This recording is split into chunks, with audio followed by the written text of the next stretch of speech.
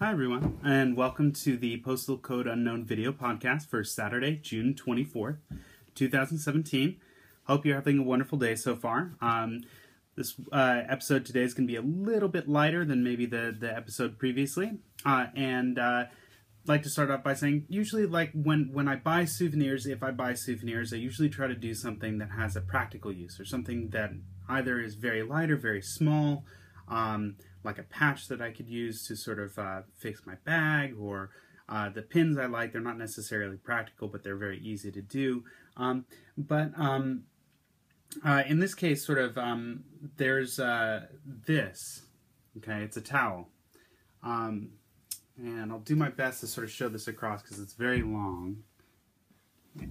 And my knowledge of kanji is pretty poor. But I got this towel when climbing part of the Japanese Alps near Hakuba in Japan. So it's a very famous ski resort area in the Japanese Alps. I went in the fall, was it 2015, so around October, which is an absolutely gorgeous time to visit Japan. I've been to Japan now in every season for short periods. The summer, which I actually really like, even though it's extremely humid, so I'd be careful about going there without knowing that ahead of time. The winter, which is beautiful, with a lot of snow, which would be a really cool time to come back to go visit here. The spring, which has the extraordinary cherry blossoms and pretty good weather, a lot of rain, sort of throughout the country, and the fall, which I think has really become, or autumn, which has become my my favorite season, I think, and if I were to go back again, I think is when I would probably go. They've got maple leaves that change color. It's absolutely gorgeous. There's the just color schemes that you'll see around the country are extraordinary, and the weather's very temperate. It's not humid. There's not a lot of rain. And I was really surprised at that, and it really has been sort of my preferred time to recommend people if they're thinking about visiting Japan. You know, between September and November are very good times to go. So, without further ado, like this particular towel, I needed because I went hiking up in the Japanese Alps. There's a actual trek that you can do that goes sort of from point to point along these mountain huts, sort of like along this area. And I only made it up to the first one. There's one at a mountain called, I believe, Mount Karamatsu, where from Hakuba you can take a ski lift that's in operation all times of the year. And there's a trek that goes up to a lake, sort of like a mountainous lake up in the higher parts of the Alps. And it is absolutely gorgeous.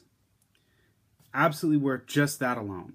But you can keep going, and that continues to go farther, and you can get to sort of like a mountain range, higher point where there's a mountain hut where you can stay, which you can continue to go a little bit further down. Now, what my hope is at some point in the future, I can improve my Japanese to the point where I can research this trip effectively and actually do it. I think it takes about a week to do the whole thing. There's some resources available. Some of them are a little out of date.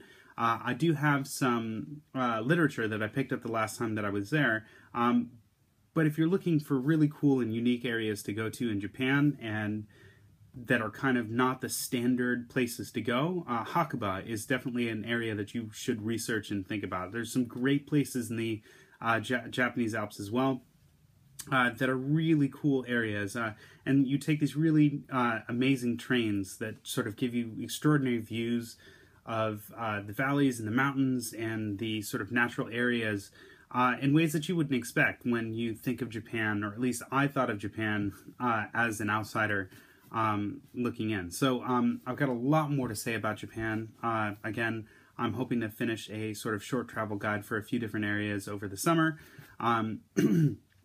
But it's a place that I feel like I've fallen in love with, and it's one of my favorite places to visit by far. So I hope you enjoyed today's episode.